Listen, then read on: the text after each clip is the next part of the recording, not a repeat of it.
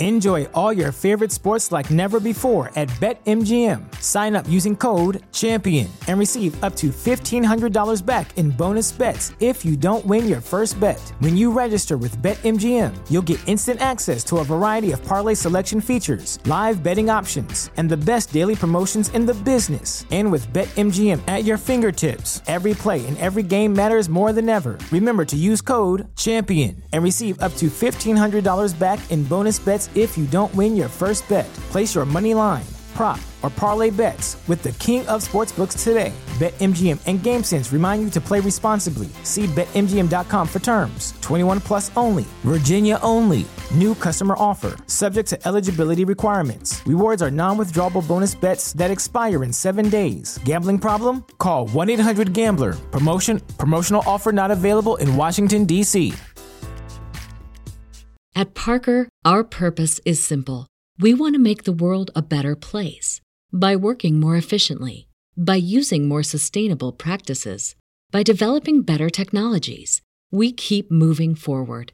With each new idea, innovation, and partnership, we're one step closer to fulfilling our purpose every single day.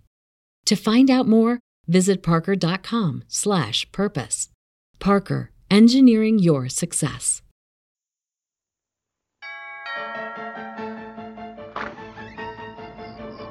Sorry to disturb you at this hour, but I have something you want.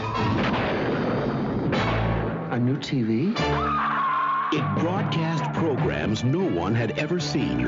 Wednesday at 9, don't miss an all-new episode of The Silencer of the Lambs. Then one night, Roy and Helen Nabel got sucked in and discovered that hell is one TV show after another.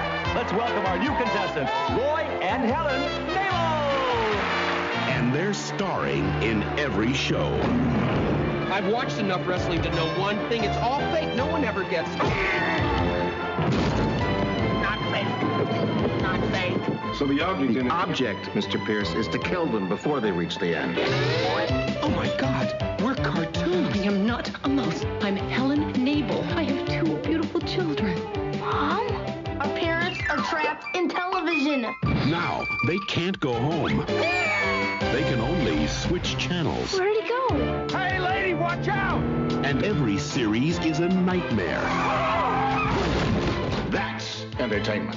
Because Satan is the sponsor. Okay, everybody, head spins. Very good, very nice. Well, time to rock and roll. Start me up. You got to start me up. Start me up. Don't miss this comedy from hell. It's party time! It's excellent! Dad'll save her.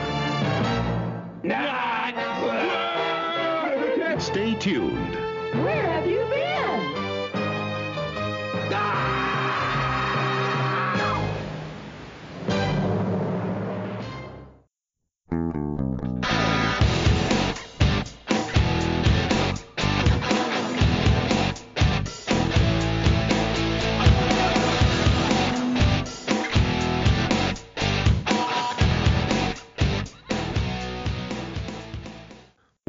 Welcome to They Call This a Movie, testing the strength of friendships one terrible movie at a time. Subscribe to the podcast on iTunes and other podcast services by searching They Call This a Movie. We are part of the Main Namey Network. To find more from us, check out the website, themainnamey.com, or on Twitter, Facebook, and Instagram at The Main Namey.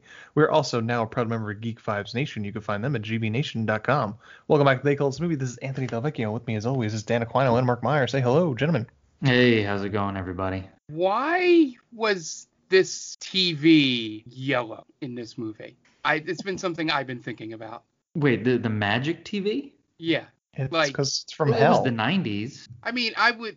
It's a TV from hell. What's the TV, what's the last color you'd want it to be? Is yellow. Oh, yeah. Red. I'd have a red TV. I'd have a red TV before I have a yellow TV. That's true. So you're more concerned about the color of the TV and not the gigantic satellite that they were somehow able to fit in a minivan? It's the 90s. That's what satellite dishes look like. That thing that was as big as a house. Well, yeah, that's how you get good reception. Now, Well, of course, but now think about it. That only works if they have a big enough backyard, Oh yeah. right? So the devil's plan is flawed. Spike ain't going to the urban areas. Right, right. So he only preys on suburban deadbeats, I guess. And I guess houses that have a lot of space facing south. Yeah, it's weird. I don't know if that's a thing with satellites. It just seems. Yeah, that is true. All satellites face south. I honestly don't know if that's true or not.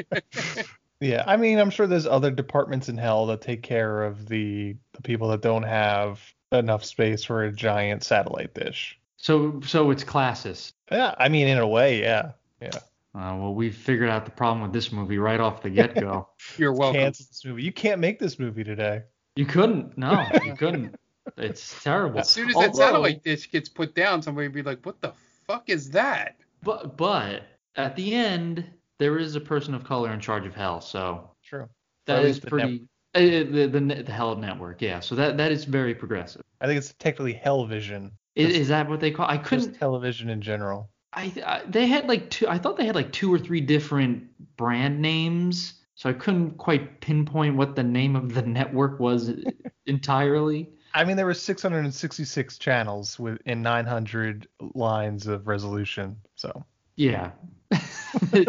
I was really bummed out because, like Married with Children, I liked Married with Children growing up, and I was hoping that would be one of the gags. Yeah. And I was hoping the gag would just be Married with Children, because that is hell. Yeah. But no, they went with the Unmarried with Children. I was like, well, that's not really, I get it, but it's not it didn't hit. Yeah, it's one of those gags that they just didn't have time for, and they wanted to get it in at the end. But before we fully get into this week's movie, gentlemen, what have you watched this week? I watched a couple documentaries. We watched The Last Blockbuster, which was really good. I enjoyed that. And I watched The Power of Grayskull, the He-Man documentary. Okay. And I also watched a Matthew Broderick movie called Election. It's because we told him to go fuck himself last week, right? Yes, that's why. That's like subconsciously, that's why I picked that movie. Well, you did watch all those Dane Cook movies for no reason one time. Well, that was for no reason, quote unquote. Yeah, right.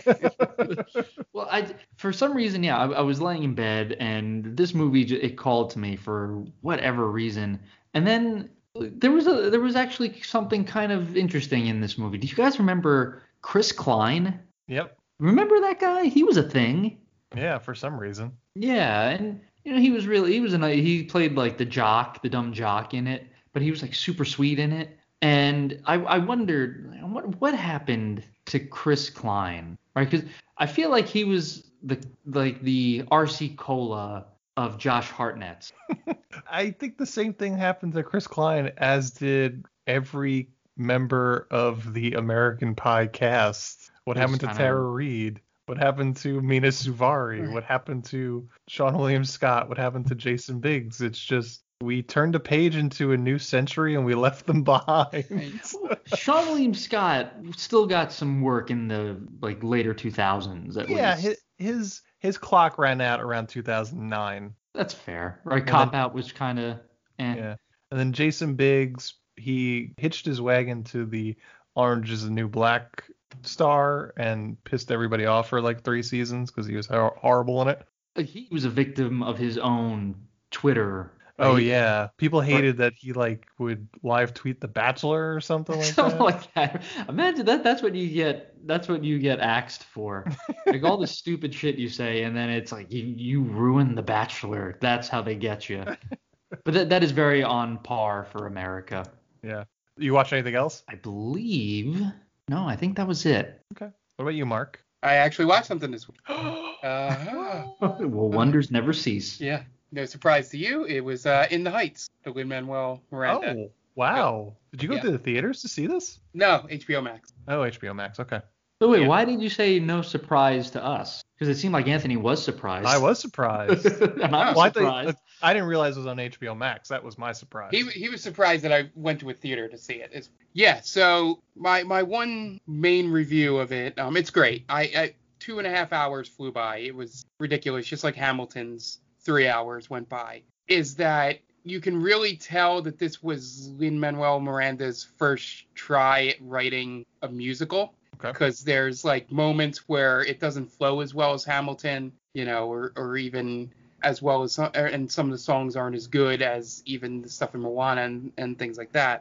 But the story itself, you could tell how personal some of it was, because they had to update some of the stories because it was written in, like, he started writing it in 1999 and it came out in 2008. So a lot of things have happened in the Latinx community since that moment. You know, the Dreamers, DACA, all that stuff, and the things that happened over the last few years. So they had to include all that stuff in it to upgrade it. So some of that stuff felt a little stilted because it wasn't in the original music. But what's his name? Anthony Ramos, who plays Lin-Manuel Miranda's role as Unavi, is really good. He's the right actor to sort of give it. If this movie would have came out last year, I think it would have gotten a lot more opening weekend, just because it would have hit right around the time Hamilton was coming out on Disney Plus, you know, because it was scheduled in the same time period. It's just a fun movie, mixing all the types of different Latin music together, and they do one big thing where each country's sort of flavor of that music is sort of mashed together into a scene. If you don't like musicals, you're probably not going to like it. It's one of those where most of the dialogue is music. And then there's also a brief moment where Jimmy Smith sings. So if you really like, let's just say, better than Russell Crowe. The way he sang in the movie, he sounds fine, but compared to everyone else around him, they're ridiculously good. But the parts where he was not singing, the acting. But yeah, I recommend it. I don't know if it would have been better in theaters, in a full theater, you know, without COVID, but it's definitely worth the watch, and doesn't feel as long as the length would make it seem before you start the movie. Okay. Yeah. And as for me, I watched a new movie too. We watched Cruella, the Disney live action version of 101 Dalmatians. I gotta say, it might be the best Disney live action movie they've done so far. It's a lot of fun. It's not great. I mean, if you want to sit here and say, well, was there even a reason to have this kind of origin story? Probably not. But you know what? Emma Stone's really good in it. She's really fun in it. She chews the scenery like a motherfucker. Emma Thompson's really good in it as the antagonist. There is a weird, just so much needle drops and like pop music, which is a little weird. But I enjoyed myself with it. I gotta be honest. Yeah, I was surprised. I'm waiting for that to come free on Disney Plus. Yeah, the wife sprung for the premiere access. So I heard, maybe I shouldn't give it away, but the reason as to why Cruella, you know, becomes, she's a very famous, I would say she's a very famous Disney villain, right? Mm-hmm. Obviously to get her own movie, but obviously her big thing is she kills animals for outerwear. So the reason why I found it to be a tad ridiculous is it as ridiculous as I've heard? It seems kind of like happenstance. It's not so much. It's a little forced in terms of getting the Dalmatians in there, and it feels more like just an Easter egg of it. Like, it's really more about Emma Thompson's role in the whole situation more than it is the Dalmatians. I'll say that. Okay. Yeah. I do want to see that movie because I've heard very good things. Yeah. And the Disney live action movies are terrible. I've hated pretty much all of them. I would say Jungle Book was probably the most solid besides this one. Yeah. It was kind of boring. But I don't have any allegiance to the original one either. So sure. I don't really remember the original one. Yeah, but the other ones have been pretty bad. Cinderella was okay, but forgettable. Yeah. Again, like, I don't think Cinderella none of these need to be retold, by the way. But, you know. If you're holding on to the rights to it, then it does, though. That's capitalism, baby. Do they ever lose the rights? Eventually, yes, really? Technically. Oh, it's like, I think Disney has ruined copyright laws. Yeah, they took over. I think they figured out that they still hold the rights to them, but I'm pretty sure that's the reasons. And they've figured out that it's something to do with also how close they are to the original scripts from the animated versions, that if they don't have to repay anybody to write a script, so they save money that way. It's all money, baby. Oh, that's right. I heard about that. Like the the writers of the original Aladdin were super pissed. Yeah. So it's because they changed it just enough, right, where they didn't need to really pay them. Yeah. So people in the audience might say, do we really need this? And the answer for the audience is no. But audience, a little secret, it don't matter what you want or what you don't want. It's what's going to make people money. That's capitalism. Yes. And it always makes money. Yeah, exactly. They're going to send it over to China if they don't make their money here. If they don't make their nut here, send it to China and they'll make their nut there. That's why Mulan probably still made bank too. It cracks me up because you'll hear, people like us will bitch and moan about like, oh, these don't need to be remade. And we're not the only ones. But again, these movies will just kill at the box office. And, I feel like a lot of people who do say this doesn't need to be remade still go and see it. Yeah, this is one thing too, and I was thinking about this because I was thinking about it after I had watched it. I feel like this conversation really only gets a full head of steam in female-centric movies, because it's this and another movie that got this kind of ire was Little Women when it came out in 2019. Interesting. Another adaptation of Little Women, and then on the flip side, how many versions of Batman do we get? I hope the next version we get is him going down on somebody. That'd be great. We really got it, and we got it for all of a week when Joker came out, and then everybody wound up loving it. Everyone gave it a fucking Oscar nominations and wins. Well, he won. Everybody forgot about it. Yeah. And do we need a new Joker movie? No, we did not. But nobody says that anymore. No. But also one of the parallels, because I think you're right. I do think it's probably, and it maybe no one has data on it, but you're probably right knowing how our society is. Yeah. And, I don't want to delve into that. That's not what we're here for. Nope. But I was also curious because, a new Guardians of the Galaxy movie's coming out. Mm-hmm. And you got a lot of people who don't like Chris Pratt now, right? That movie's going to make fucking bank. You know it's going to make bank. And I wonder if those people who are on Twitter saying, oh, well, Chris Pratt's not a good dude, blah, blah, blah, whatever, secretly go to see these movies regardless, there's got to be a bunch of them. Sure. And at the very least, it's probably a loud minority, really. It's a loud minority of people on Twitter being like, Chris Pratt hasn't disavowed his church, blah, blah, blah. As opposed to the 400 million people in the United States, right? 300, something like that, yeah. I think we're like 400 million of the people that are going to watch that movie, basically. We might be slightly under that now after the last year. Ouch. That's dark. Feel free to cut that. It made me wonder because, a lot of people will talk a big game but it's like, Baby Groot, or I like so-and-so, so I'm not going to let that bother me. You know what I mean? It's a lot of people feign social justice, I guess. Yeah, I think there is some posturing. Yeah, that's a good word, posturing. There's a lot of posturing, but yeah, I didn't mean for it to get serious here, but I was just curious. Hopefully we don't get canceled for this, but I think that's all we watched this week, so we're going to take a quick break. We're going to listen to some ads so we can pay those bills, and we'll be right back.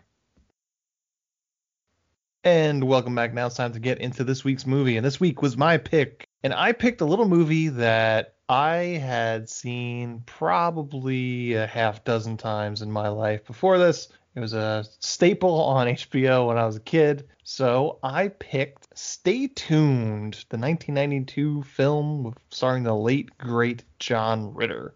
Gentlemen, where are you coming from with Stay Tuned? I had never seen this movie. I never even heard of this movie. Didn't know it existed until a couple days ago.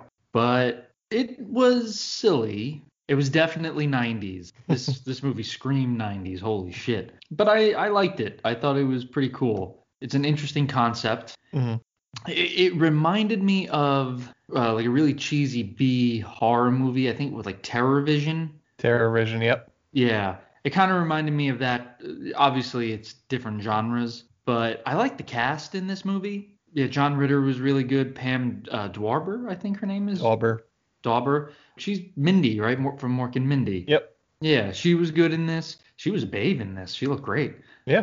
And she was definitely out of John Ritter's league in this movie. Yeah, I thought this was a lot of fun. And again, it wasn't great, but it was very silly, and it's a good cheesy movie. Sure. Mark, what about you? Yeah, I had also never seen it before, but I was aware of it, probably from walking around Blockbuster more than anything, but I've never seen it. I agree 100% with Dan. The movie feels very 90s, down to the fact that he's wearing a Seattle Supersonics hat, despite the fact that I don't even know if they say it's set in Seattle. Like, it's such an odd choice for the night. Like, you know, they're like, we can't do Bulls. He does mention that they're from Seattle, Washington, when he's about to get his head chopped off.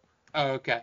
Then that makes more sense. I just thought it was one of those things where Bulls would be too obvious. You know, what other cool 90s team can we give them? I had fun watching it. You know, John Ritter is pretty good at making you want to watch him when he's on screen. Like one of those things where it's like, all right, this is either something silly is going to happen or, you know, a good joke's going to come or something. But I think the one thing that probably hit me while watching this today is there were a lot of maybe jokes and references and things they said that I just didn't get. A lot of the major stuff I got, obvious. But, you know, the French Revolution thing and all that stuff, maybe I just didn't have in my head 90s television at that moment that wasn't anything, you know, short of sitcoms and stuff like that, being only 7-8 years old around the time this movie was coming out. But, yeah, overall, a lot better than I thought going in. I thought it was going to be one of these things that would have been of its time in that it didn't age well. But they stayed away from a lot of that stuff, it seemed like. Sure. Yeah, I find this movie super charming. It's darker than... I don't know, there's some dark comedy moments in this movie with... one of my favorite jokes in this movie is different strokes. Yes. That's one of the jokes that hits so well for me.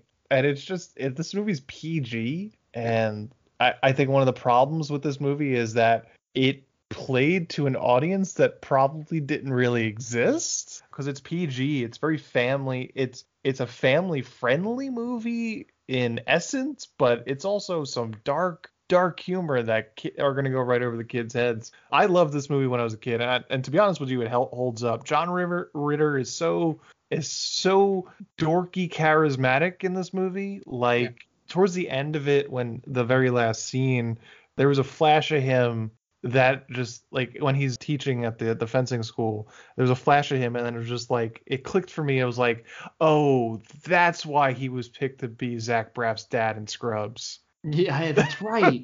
Yeah, he's a salesman in that too. It's like that moment was like there was just a smile or a smirk, and like, oh, I totally get it. There it is. But yeah, there was one thing I saw in the trivia that they approached Mike Myers and Dana Carvey to do cameos in it for the Dwayne and Garth, and they couldn't do it because they were actually filming the actual movie Wayne's World, the first one. And I was just thinking, man, that would have been such a great moment in this movie if that was those two guys. That's also a fun scene too. That scene makes me laugh. But there is the one moment that makes this movie to me is the Three's Company. Yeah. The Three's Company joke. It's so perfect, and they hold on to it until like the last 15 minutes of this movie. Yep. But it's just so obvious, and it's so great when it's such a rewarding joke when it finally comes across. And yeah, I love this movie. This movie totally held up for me. It's a lot of fun for sure. Yeah. It was this movie played. So there's like 3 movies that like used to play on HBO all the time, and I've probably seen them each half dozen times. It's this movie. It's another Jeffrey Jones movie, Mom and Dad Save the World or Save the Universe, whatever it's called. Mom and Dad Save the World, and Don't Tell Mom the Babysitter's Dead. 3 movies from around the same era, and they were just like on HBO because HBO didn't really have anything to fill their schedule with back then. So this is one of those movies that I've seen a whole bunch of times. Yeah, Great. I think the PG rating helps with having it not be problematic. Mm-hmm. You know? But they curse too in this. I meant like making like references or things that wouldn't play in 2021. Sure. But I was surprised because I figured it was PG-13 because Pam Dauber calls Mrs. Gorgon in the wrestling match a bitch twice. My three sons of bitches. That's right. Someone calls somebody a bastard. Perfect 90s cursing in that still gets a PG rating. And this is another movie that we covered with a very weird hip hop cameo. Yeah. Salt and Pepper. And it's a full-on cameo. That's Yeah. a full song. I would love to have known the approach to them in this. Yeah, that's what I'm saying. Like Tupac being in what was the name of that movie? Nothing But Trouble. Nothing But Trouble. Like Tupac being in that, very out of place, way more out of place than here, because at least they had the whole MTV gag, HTV. Yeah. Sorry, HT. Right? Well, yeah. So I get that. But at the same time, I guess were they one of the biggest draws, or was that the biggest draw they could get? And I was 92. Also, I think this is their heyday, right? I would imagine, right? And they were big in the early 90s. And also there was a part of me that was hoping, because they have the gag. John Ritter looks hilarious in his getup, and I was hoping, I was like, this would be hilarious if he just fucking busted out dancing with the backup dancers and he just knew how to dance. But, they did the whole shtick. He's, fish out of water. Mm-hmm. But then at the end, he does like a little bit of he breaks it down a little bit. And I was like, okay. Yeah. So they saved it there. I thought that was funny. But yeah, it was an interesting, I feel like this movie definitely took advantage of being in a television universe. Definitely. Right? You get the cartoon universe, you get the black and white, you get a whole spectrum, and I like that. Like, they didn't just stick to maybe one or two genres, Mm-hmm. You start out with the game network, and they built upon it. They didn't just cheap out. Yeah. What was your favorite parody? Oh, my favorite. I didn't love the Wayne's World one as much. I thought that was okay, but then I felt like it maybe went on a little too long. Okay. Man, my favorite parody. If that was Mike Myers and Dana Carvey, it would have been so much better. Easily so much better. But I thought for a second that was Dana Carvey. It sounded just like him, so I had to look it up. I thought the cartoon world was pretty good, because I like how they had all the tropes where the house burns down, but he can't get out of the mouse door. Yeah. And how he solves it is he writes away to like Acme, and he gets a robot dog to fight the robot cat. So they really stuck true to the Merry Melodies, Looney Tunes for all you kids out there who have Merry Melodies. What the fuck is that? That sequence was supervised by Chuck Jones. It looks just like old school Looney Tunes. That was really cool. I thought it was a neat little callback to the beginning when he's fencing, and they had that as the big climax. I don't really have again, I thought the Married with Children one would have been funnier if they just kept it as Married with Children. But yeah, I don't remember all of them. Because they really go to town. Yeah. They go to town with it. Mark, did you have one that stuck out for you, even if it was just like for a joke's sake? Well, for a joke's sake, the Different Strokes is obviously the so good. The winner. I quite enjoyed. I was sitting here thinking about it, and I like the film noir thing, just because how they didn't just have him be cool with the gun, going, oh yeah, I know how this thing works, and just obviously a person that would never have done that before would have no idea how to put the holster on, or even know how to properly put a gun in his waistband and stuff. So that whole moment, and the slight reveal that the one character we meet earlier ends up being the mob boss because he's so happy that his wife's dead. Murray was really good and fit that aesthetic perfectly. That joke, just because as people know listening to this, I love a good callback, and just bringing Murray back for that moment is what made it stand out to me. As a whole segment, if we're taking the set pieces as they were, not those little quick clips as they're going through the channels. Sure.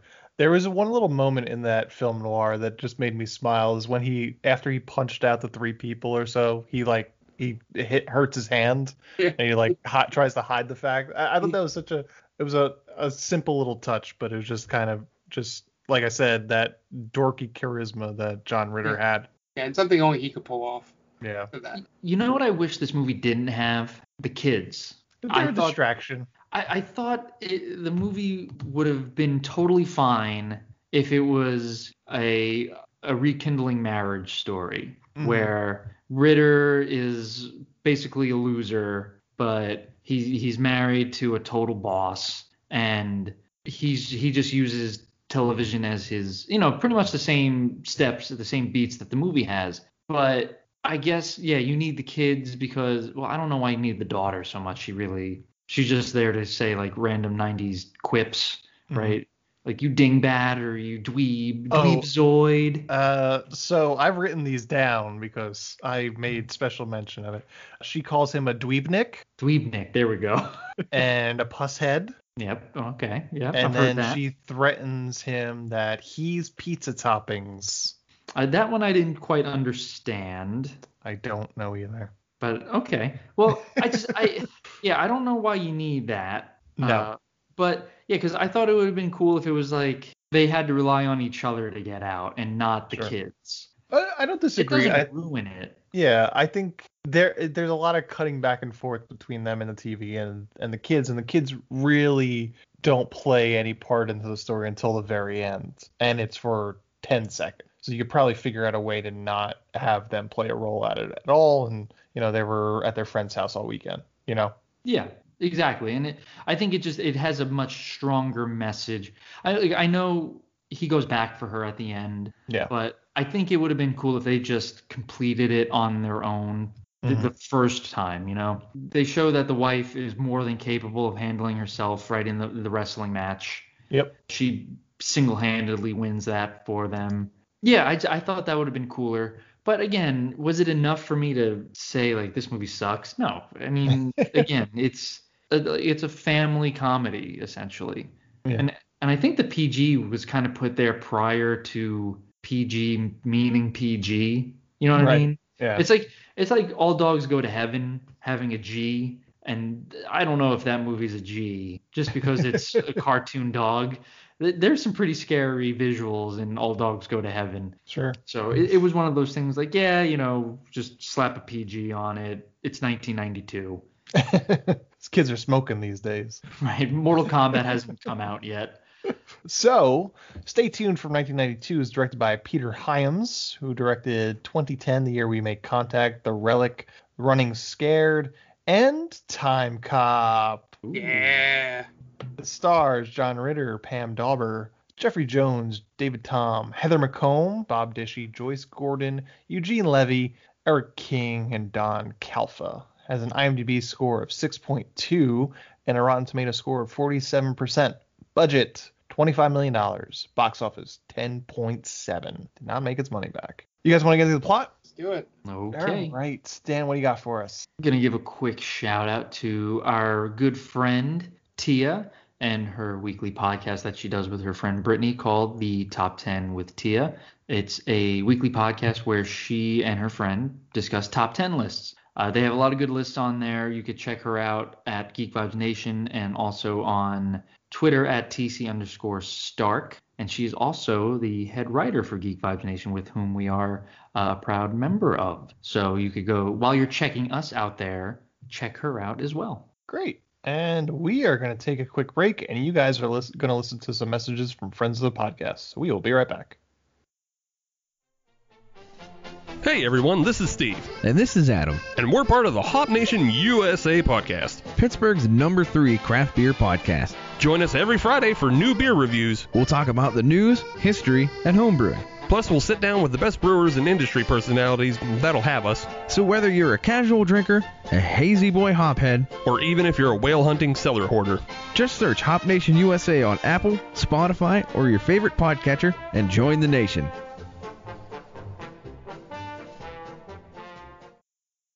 Oh, hi. Didn't see you there. It's me, George, from the best little horror house in Philly, the show where we talk about the best horror movie ever made, according to our guest at least. We've talked about groundbreaking classics like Texas Chainsaw Massacre and Alien, but we've also got a lot of great ones coming up, including some very fun guests like Len Kabaczynski of Swamp Zombies and Red Letter Media fame, Caroline Williams, the star of Texas Chainsaw Massacre 2, and Chase Williamson from John Dies at the End. So make sure you're subscribed to the best little horror house in Philly, and I'll see you boils and ghouls over there. And welcome back. Now it's time to get into the plot for Stay Tuned. We open on an elderly married couple as they watch Doogie Howser, MD. We know the man Murray is put upon by his wife as she complains that he didn't put enough butter on the popcorn. When the doorbell rings and a man in a hat and overcoat tells Murray Seidelbaum, I think it's Seidenbaum, that he has a great offer for him. We then come back inside and the wife goes to investigate where her husband went and finds popcorn bowl dropped on the ground, and then a light flashes and she screams, and then we cut to credits. I saw myself, like I kept thinking, this is me in 30 years. There's not enough butter on the popcorn, Dan. Oh. Well, hopefully it's not 30 years. Did you get your wife sucked into a television and stomped on by a Godzilla-like monster? That kind of makes me think, if you're going to get sucked into TV now, it's probably better than it was in the 90s, no? Probably. Right? You'll probably just wind up on a Chicago 911 show or something. Or like Love Island or some shit like that, Or I guess if you get voted off of Love Island, you probably drown or die or something. Right. The Bachelor. Yeah. That'd be fun to be in The Bachelor, just get mercilessly heckled. We then open on another house, and a teen boy named Daryl Nabel narrates in VO. He talks about how his family is pretty average except for one fateful night. He also mentions that his dad loves to watch TV and watches more than your average person. His dad, Roy, played by John Ritter, watches an old swashbuckler movie and practices his fencing while he watches. His wife, Helen, Pam Dauber, is frustrated by Roy's constant obsession with television and tries to get him to come to bed, but to no avail. He's not fucking. No, he's not. Now, is that the reason, later on, she makes mention of that, right? I'm going to find a man who would rather touch me than the remote. Yeah. So, yeah, John Ritter's, he's pulling a Batman. Yeah. So you say John Ritter's a hero? Yeah, that's what he's doing. Helen's ready to go. She's ready. She straddles him in all, right? Yeah. John Ritter, you fool. Yeah. He's worried about double overtime. Well, to be fair, the Supersonics weren't going to be around forever, so you got to get it while it's good. That's true. They were double overtime. Daryl then mentions that he thinks there's better things to do with TV, like making money from it. And then we see a scene where he manages to tap into the cable and broadcast a live stream of himself trying to sell videotapes of his sister kissing her boyfriend, which he taped in secret, which is super creepy. It's extortion. Yeah. This also awakens the ire of one of the neighbors, so I guess he sent that out to the whole neighborhood. Daryl then tells us his mom is a pretty big deal in the advertising department of some vitamin company, while Roy is a sad sack plumbing supplies salesman. We then see a few scenes of Roy being a sad sack plumbing supply salesman. Then he comes home and gets chased. At Parker, our purpose is simple. We want to make the world a better place by working more efficiently, by using more sustainable practices, by developing better technologies. We keep moving forward. With each new idea, innovation, and partnership, we're one step closer to fulfilling our purpose every single day. To find out more, visit parker.com/purpose. Parker, engineering your success. By the neighbor dog. Although that house is really nice for a sad sack plumbing supply salesman. Well, I think she's probably the breadwinner. Sure, but you can't get that house anymore on one income. Oh, especially in Seattle. Yeah. Yeah, that's costing you a lot. That's the most 90s of this movie. Yeah. A 4-bedroom house. Man, that guy's really struggling. Raising 2 kids. Poor bastard. Well, I wonder, someone makes the joke that he can't sell plumbing supplies. Like, it's never going out of business. Toilets are never going out of business, and he still can't do it. So he must be terrible and still making good money. Yeah. Can't he get another job if he's that terrible? It does seem like a suck job. Oh yeah, traveling and doing that. Like doesn't seem like it's like the totally cliche 90s thing of what would be a terrible job. Salesman, like a traveling salesman, a door-to-door salesman. Door-to-door sales. I can't think of anything worse. Sales in general is hard. Yeah. And Roy does not have that bone in him. No, he gives up too easily. That's his whole like shtick. If it's too hard, he doesn't want to be a part of it. Yeah, I mean, nowadays we'd probably acknowledge that Roy is in a deep, depressive episode. Yeah, that's a good point. Yeah. Everyone would be clamoring for, like, this man needs help, and not just like, oh, look how funny he is. Yeah. At night, Daryl and his sister head off to stay at a friend's house. Apparently, it was a plan the kids devised so that their parents could spend some time together and fix their marriage. Roy, however, is consumed by a basketball game on television. So while his wife tries to convince him to go away for the weekend, or at the very least, open up to her about the current funk that he's in, he can't stop looking at the television. So she throws one of his old fencing trophies through it, just like in the Office episode, The Dinner Party. Is it a fencing trophy in that episode too? It's a Dundee. Oh, it's a Dundee. Forgot about that. That's a great episode too. Yeah, I remembered the trophy. I was like, was that like a veiled Stay Tuned reference? Did he do a fencing trophy? They just completely ripped off Stay Tuned for that episode. Yeah. Later in the night, we see you in the office. Later in the night, the man in the hat and coat shows up at Roy's house, offering him a great deal. Comes in and talks to him about a brand new television satellite system with a fancy remote. It's got 666 channels and 900 lines of resolution. Roy can't commit to it because he can't afford it, basically, not without talking to his wife. But then the salesman tells him that there's a free trial. So they're up and at him. They set it up with an enormous dish in the backyard immediately and then leave. The salesman drives off laughing like a maniac. How I assume a timeshare salesman laughs when you leave. And then drives down into a hole into the earth that opens up for him, which is normal. Then Helen comes home. I'm not sure where she was coming from at this point. And she gets pissed at the new TV system, so goes upstairs to pack. She's ready to move out. And then we get our first parody, 3 Men and Rosemary's Baby. And then sadistic hidden videos, which was a pretty funny sketch. That was kind of like depressing when I saw it. Because that's what like life turned out to be with TV. It was just like, let's prank as many people as we can, and like they did it in radio. It took over all sorts of media. Just a great prank. Yeah, your husband died. Yeah, it's a great prank. Look at that. Do you see that thing across the street? And then the woman, I guess, is in on the joke when she realizes like, oh, this is a popular TV series, and she's all laughing about it. I would have been furious. I wonder how many people without the Candid Cameron reference, or Candid Cameron, Candid Camera reference. It's not Candace Cameron. I thought you were talking about the other Cameron. Kirk Cameron? Kirk Cameron, yeah. God, I was trying to say Candid Camera reference that we probably would even get that joke. Yeah. I mean, I guess punked. I guess they could kind of punked and all and stupid YouTubers. I mean, I think that's what it's devolved into, really. Yeah. TikTok. So then the reception starts to crap out, so Roy goes into the back to deal with the dish, and Helen comes out to find him fiddling with it. So she starts hitting with the rake and then tells Roy that she's leaving him. And the satellite wakes up and sucks them both into it. And they wind up on a game show called You Can't Win. It's a standard game show with questions and answers. And the game reveals that one time Roy lied about car trouble so he could watch the World Series while Helen had a romantic dinner planned. Is Roy gay, maybe?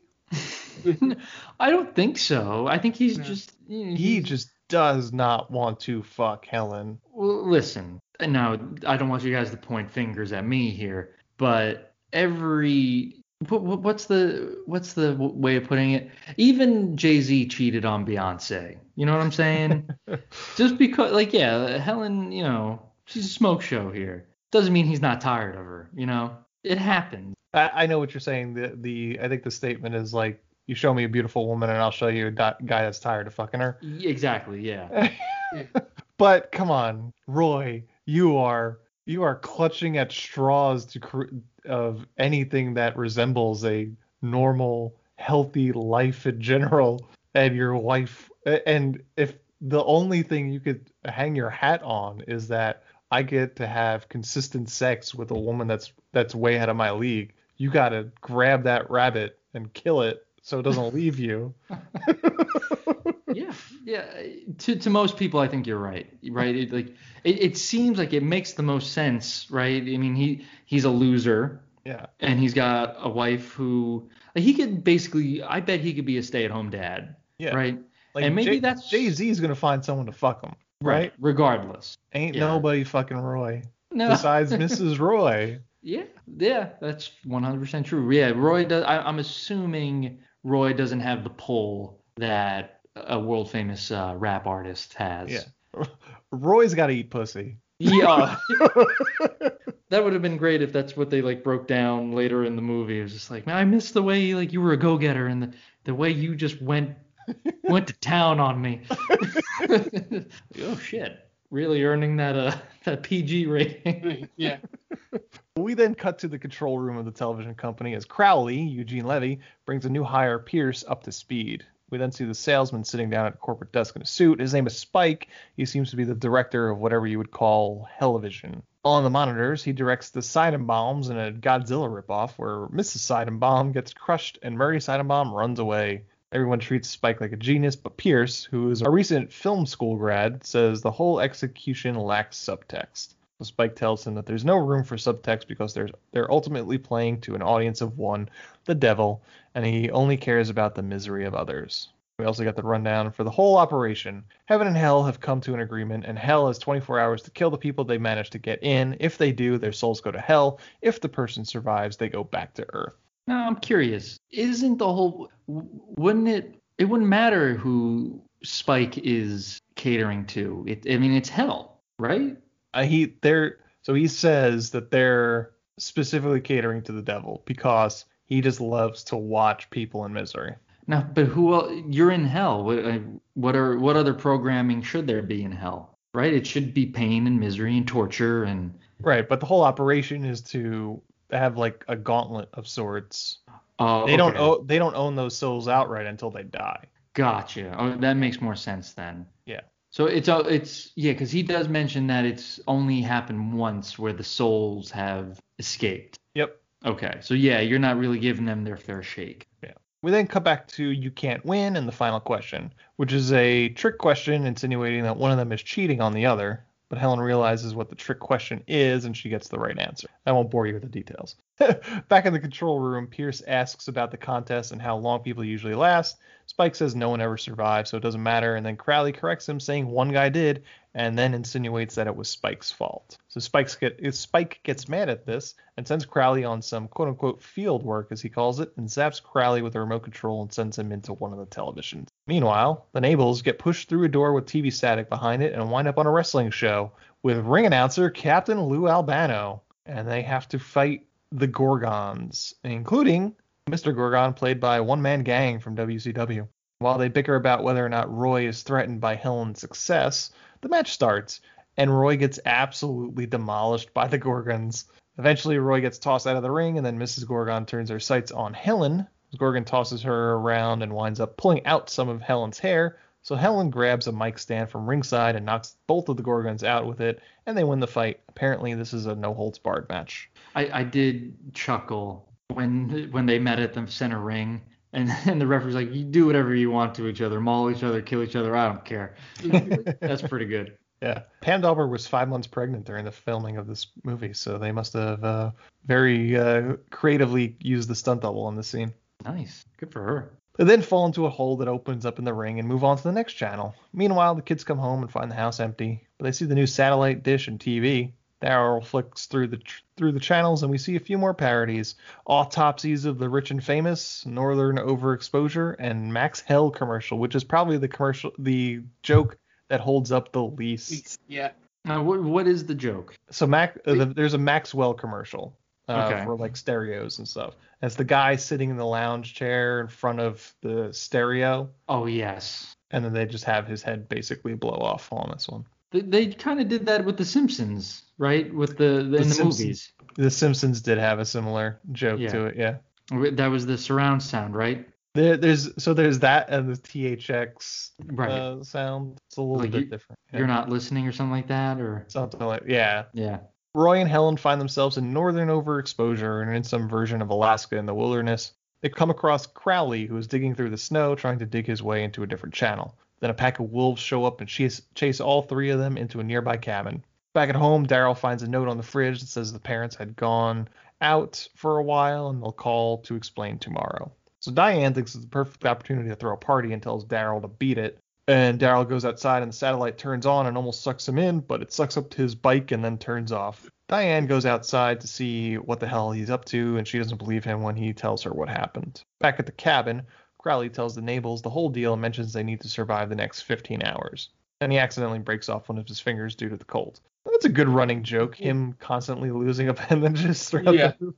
I kind of thought, I liked how they used Eugene Levy in this. I thought they could have used him a little more, because he shows up a little bit too sporadically. Yeah, so he shows up here and then he doesn't show up again until the French Revolution.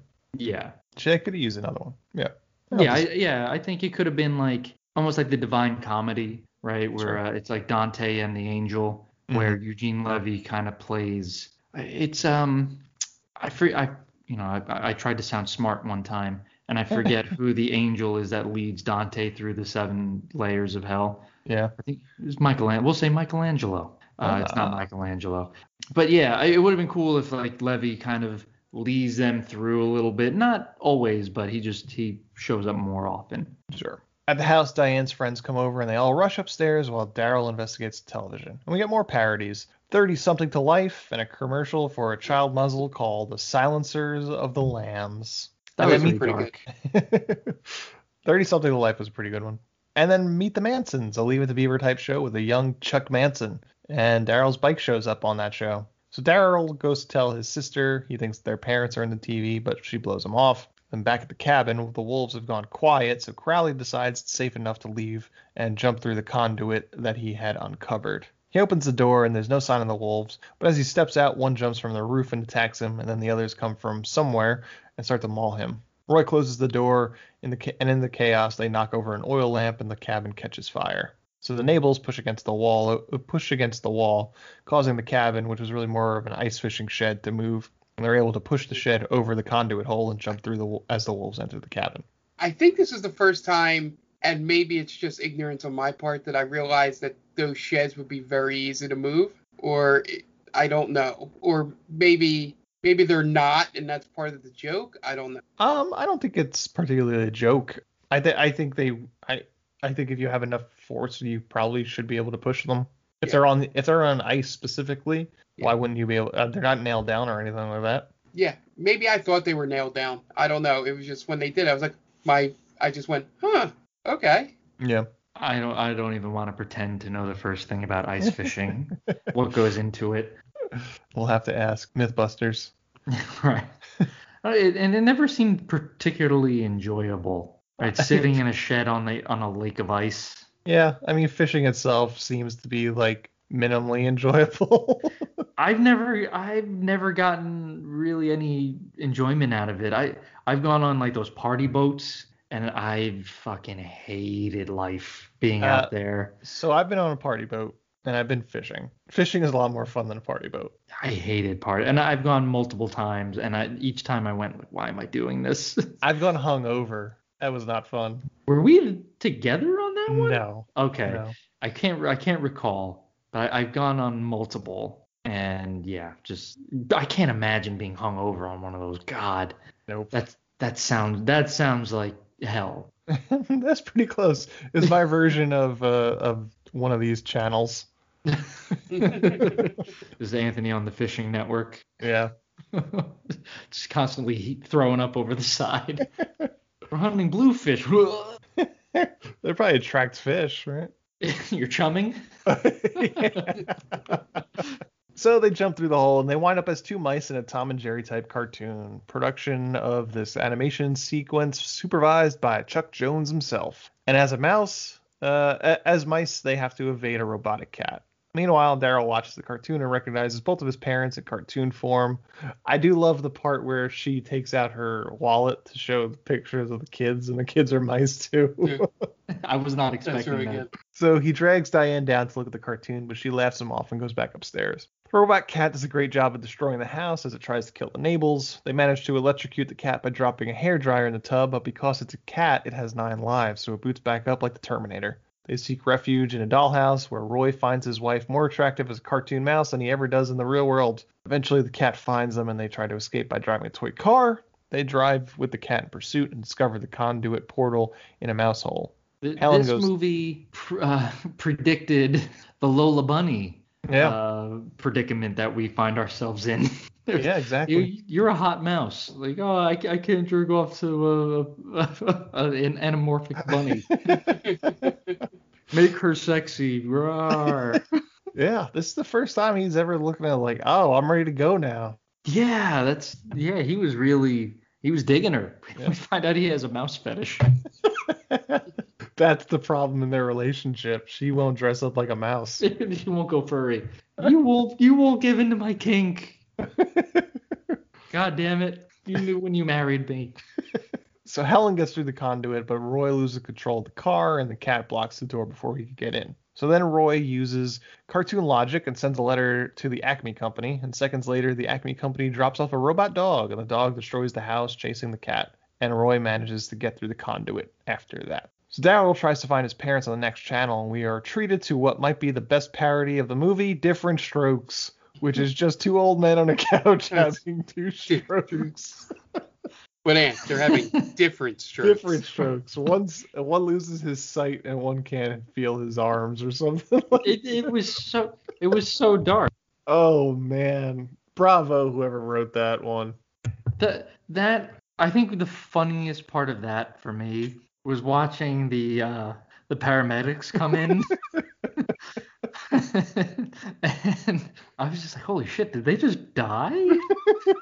Oh, it's so dark, but it's fucking hilarious. You really it's so got dark for a PG movie. Yeah, that's very true. I feel like a lot of the gags were a little dark, right? Because Three Men and Rosemary's Baby. Yeah. That's that's a pretty big horror movie. The Exorcises. The head turning. Yeah. There were so many. And again, kudos to them for really exploring the room. Yeah. But holy shit, there was a lot. Yeah. And then My Three Sons of Bitches, which is just the title card. Yeah, there's a lot of title cards. You don't see a whole, not every single one has an actual show. Yeah. And then he finds his parents on Saturday Night Dead in Dwayne's Underworld sketch. Roy is tied to a chair with a Sphincter Boy shirt on, and Dwayne and Garf terrorize him by slamming cameras in his face during extreme close-ups. Eventually, they try to get him with the hot poker and the eye cam, but he kicks it and winds up undoing the ropes, and he runs up the stairs to the conduit. He then winds up in a film noir detective movie, as does Helen. And back at the control room, Spike is feeling the pressure as the Nables only need to survive 6 more hours. And Pierce, whose first day on the job, gives him shit for it too. Pierce is a little bit big in his britches for the first day on the job. Well, he's a film school student. Right. That's true. We're assholes. He definitely comes in guns blazing, I'll say. And I'm sure, Anthony, you've seen your fair share, and I know I've seen my fair share of guys who come in thinking that they could reinvent the wheel, Sure. And this guy definitely exudes that energy. Yeah. Back at the house, Daryl goes outside and sees Diane and her friends practicing their cheer routine, despite the fact that he told his sister to stay away from the backyard. As the satellite starts to wake up again, he goes to the house and sprays all the girls with a hose and runs back into the house as the girls chase after him. After the girls leave, Daryl shows Diane the film noir, and she recognizes her mom and starts to believe Daryl, finally. In the film noir, Helen gets taken hostage and brought to the Seidenbaum nightclub, where Murray Seidenbaum is hanging out, and he says he never wants to leave. He also brought with him his remote, somehow. Some other gangsters show up to the club and try to move in on Seidenbaum's turf and start shooting up the place. I love with the reference or whatever they went for here with that gun never running out of ammunition from the guy that pulls out the 2 Tommy guns. Oh, yeah. Just like, oh, of course, in this movie, no one ever reloads. Except Roy's only got 1 shot. Yeah. He makes it count. Yeah. Everyone takes cover. Murray gets shot, but gives the Nables the remote, and they get out of the movie. Meanwhile, Daryl gets an idea in order to contact his parents by creating a transmitter from Diane's stereo, as she watches the TV to make sure that they don't lose her parent.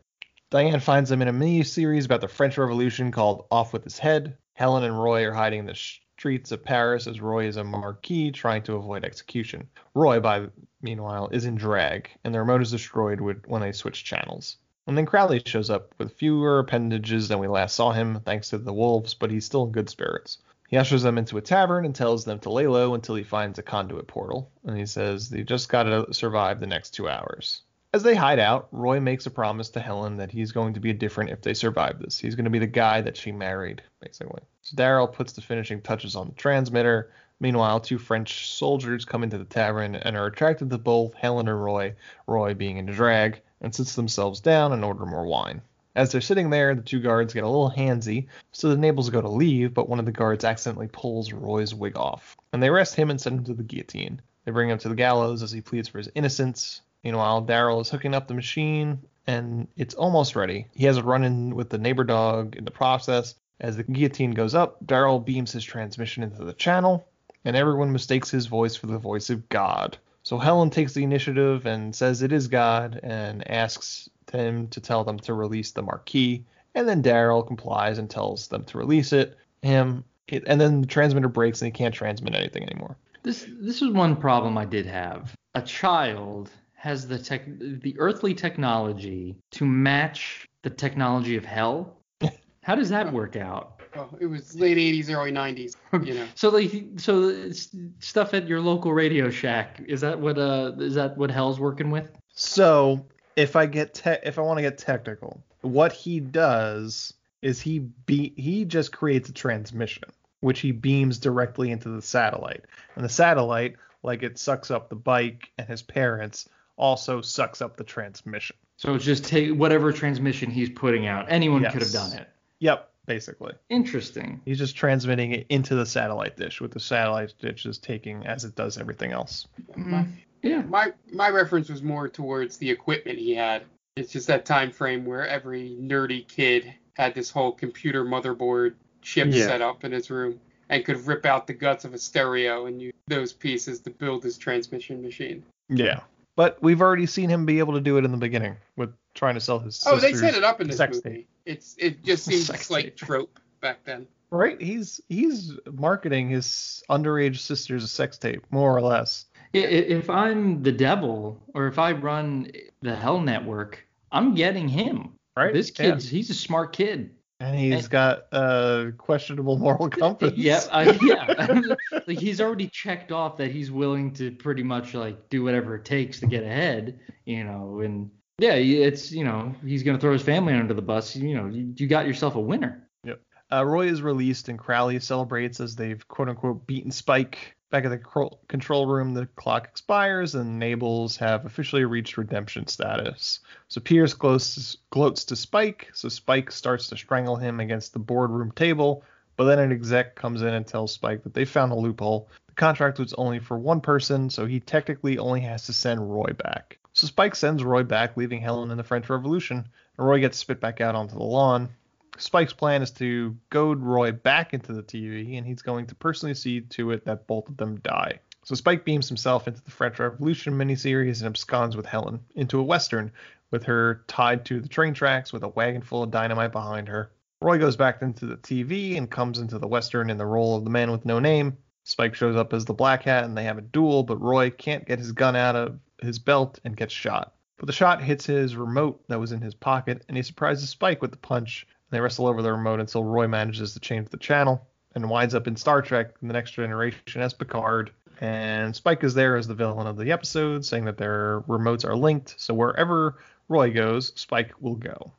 Roy manages to get the remote back and changes the channel to a crash test with Roy as one of the dummies. And just before it crashes, he beams out to a hockey game versus a whole team of Spikes.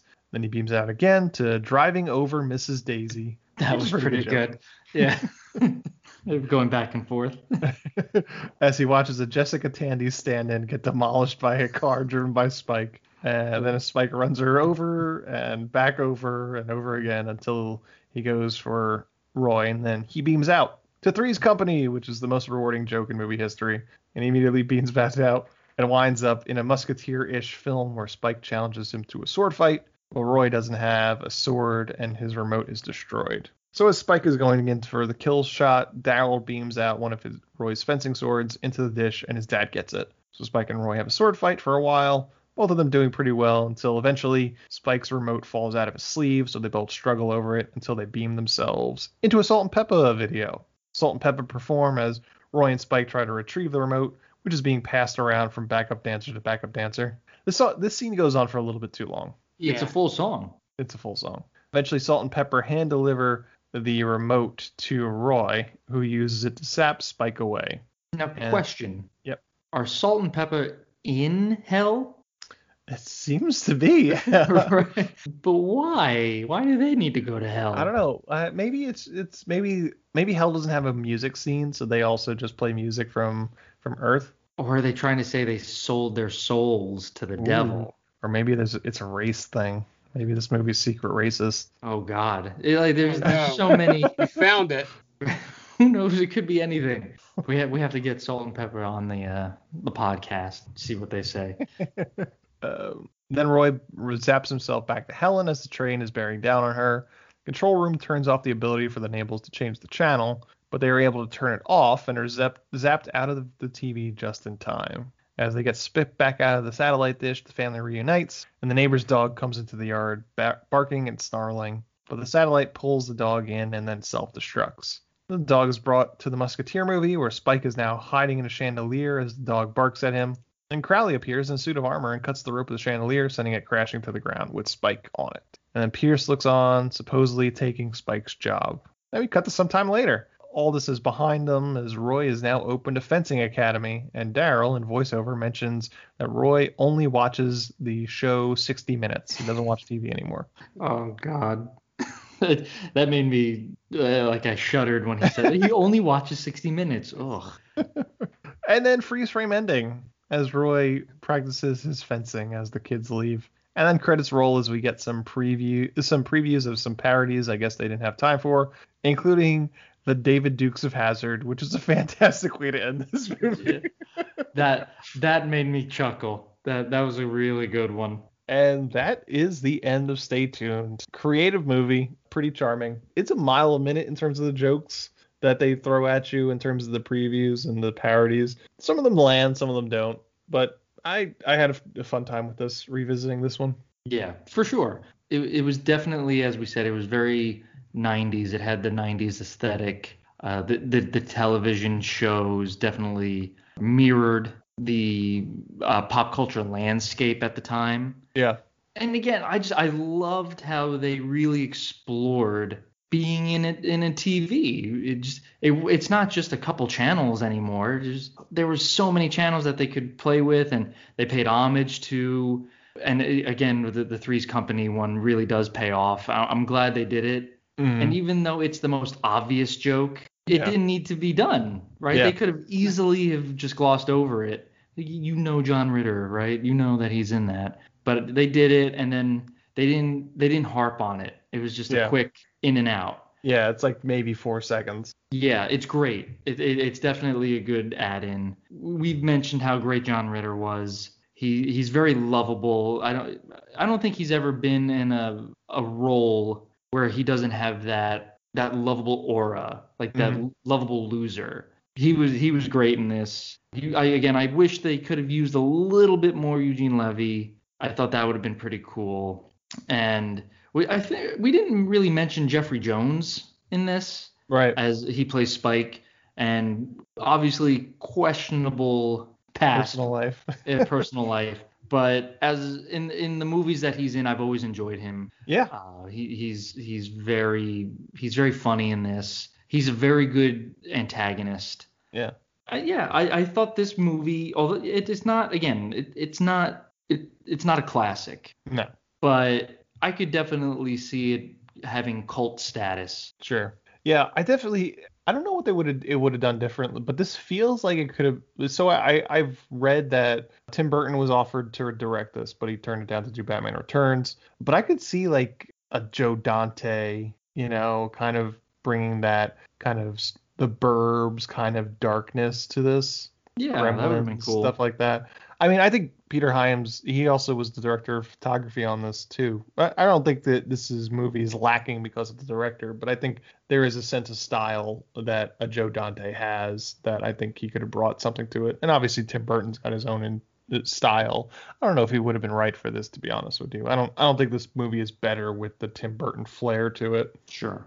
Yeah, I do think it does lack an aesthetic in terms of just everything is just very kind of plain. Mm-hmm. You know, there's not a whole lot that sticks out. Even when they're in the television, not a whole lot sticks out. But yeah, again, I don't think it really takes away from the movie that much. No, I enjoyed myself. I'm glad this movie held up. Yeah. It was, I don't regret watching it, which is probably the bar for the movies that are chosen for this podcast. It was better than I was anticipating, and I should have known that with John Ritter being the star of it. But yeah, it was. I think there were probably a few references I said earlier that probably would have gotten more, if I watched it back when it came out in '92. But the ones they did make were fantastic, and I will probably continue thinking about Different Strokes for a long time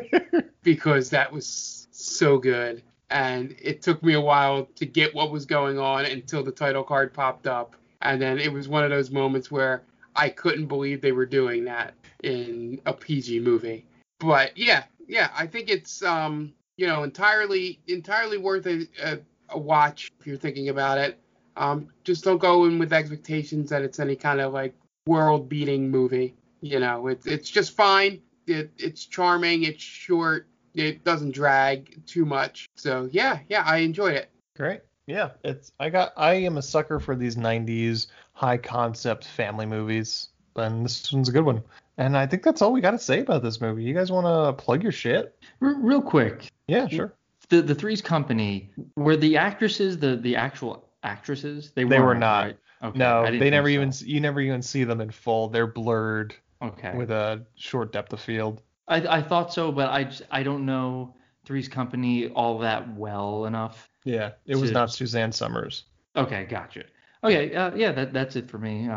I'll plug my shit. At Diaquino122 is my personal Twitter, and you could also follow our Real Play D&D podcast on Twitter and Instagram at Stranger Damies. We offer updates on when we're streaming, new episodes, just and random stuff as well. We do our best, but yeah, follow us on there and come chat with us. So we have Stranger Damies, our D&D podcast, airs every other Wednesday. Be sure to check that out on anywhere you get your podcast. We have a gaming podcast. The Game Vault Pod airs every other Monday. That's on Instagram and Twitter at Game Vault Pod. And then we stream at twitch.tv/Game Vault Pod, which is also where our live sessions of Stranger Damies airs. So be sure to check that out. We stream on Wednesdays, Thursdays, every other Friday, Saturday, Sunday, and Monday. Yeah, come over, do like, share, subscribe, all that good stuff. And looking forward to, some good D&D coming up. I think you guys are getting to a good part of the current arc you're in. Okay, great. And we are They Call This a Movie. You can find us on Spreaker and wherever you get your podcast just by searching They Call This a Movie. We are themaindamie.com. That's our main website. You can find us at themaindamie.com or on all socials just by searching The Main Damies. That's Facebook, Twitter, Instagram. Just search The Main Damie and we'll pop right up. We're also proud member of Geek Vibes Nation. You can find them at gbnation.com and on all socials and all podcast streaming apps just by searching Geek Vibes Nation. Tons of great shows. If you're into geek stuff, there's surely a show for you. We're also on TikTok. You can find They Call This a Movie on TikTok. Just search They Call This a Movie on your TikTok app and we will be there. Give us a follow and like our videos on there so we could get a following there. If you have any questions or comments, you want to suggest a movie to us, you can hit us up at themaindamie@gmail.com. That's our email account there. And that's about all the ways you could get a hold of us. This has been Stay Tuned from 1992, directed by Peter Hyams, who was a repeater on this podcast. So for Dan Aquino And Mark Myers, this is Anthony DeVecchio telling Peter Hyam, well, you certainly made a movie, didn't you?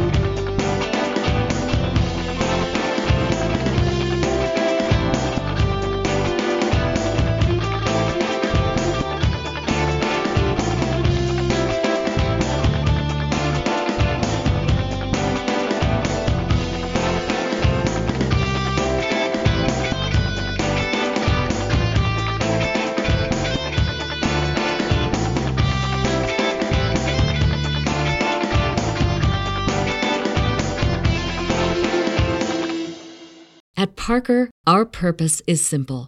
We want to make the world a better place by working more efficiently, by using more sustainable practices, by developing better technologies. We keep moving forward. With each new idea, innovation, and partnership, we're one step closer to fulfilling our purpose every single day. To find out more, visit parker.com/purpose. Parker, engineering your success.